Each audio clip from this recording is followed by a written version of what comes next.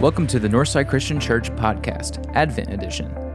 Each day of Advent, we will be sharing a short devotion written by a member of our Northside Christian Church family. These devotions will be focused on themes of hope, joy, love, peace, and light. Over the next several weeks, you will be guided to recall what God has already done for you in Jesus Christ, as well as look forward to what He will continue to do in you and through you. This week is the week of love. The reading for today, Saturday, December 18th, comes from Matthew chapter 17, verses 1 through 8, and Matthew chapter 28, verse 3.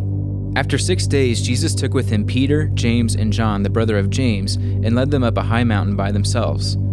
There he was transfigured before him. His face shone like the sun, and his clothes became as white as the light. Just then there appeared before them Moses and Elijah talking with Jesus.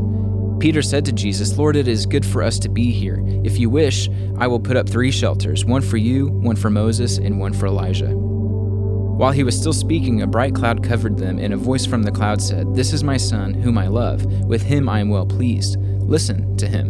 When the disciples heard this, they fell face down to the ground, terrified. But Jesus came and touched them. "Get up," he said. "Don't be afraid."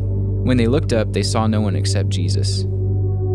His appearance was like lightning, and his clothes were white as snow. The guards were so afraid of him that they shook and became like dead men. Today's devotional comes from Mark Scott. The transfiguration of Jesus was a preview of coming attractions. Matthew told us that Jesus' face shone like the sun and his clothes became white as light. Mark's account said that his clothes became radiant and so white that no one on earth could bleach them that white. Luke's account said that his face was altered and his clothing became dazzling white.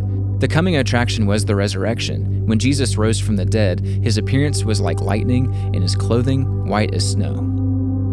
Some years ago in a sermon, Randy Garris from Mozart Christian College said that in the Transfiguration, God the Father was saying to God the Son, "Okay, son, for a brief moment, just take off your mask and show them who you really are." At times, the veil of Jesus' humanity hid the power of his divinity.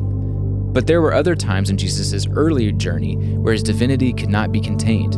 His transfiguration was one of those moments. His resurrection was one of those moments. And his birth in Bethlehem was also one of those moments. Peter made a boneheaded comment on the mountain that day when he said, "I will make 3 tents here, one for you and one for Moses and one for Elijah." But he never forgot this moment. Christmas, the transfiguration, and the resurrection were all scary. God's divinity was invading our humanity. On the mountain that day, Peter, James, and John were terrified and fell on their faces. Seeing Jesus only, without his mask, can be anyone's undoing. But seeing Jesus and hearing Jesus made Peter into the rock that he was for Jesus. It is the same for us. Christmas is a time to see Jesus, the real, divine, human Jesus. As scary as that might be sure to see him and hear him this season. Remember that God is light, and in him there is no darkness at all. 1 John chapter 1, verse 5. O Jesus, would you open our eyes to see you clearly? We long to look upon your unmasked face. Give us the ability to see the ways you are revealing yourself through this day, as well as throughout the entire Christmas season. Amen. Thank you for joining us for this special edition of the Northside Christian Church Podcast. Join us tomorrow for another Advent devotion.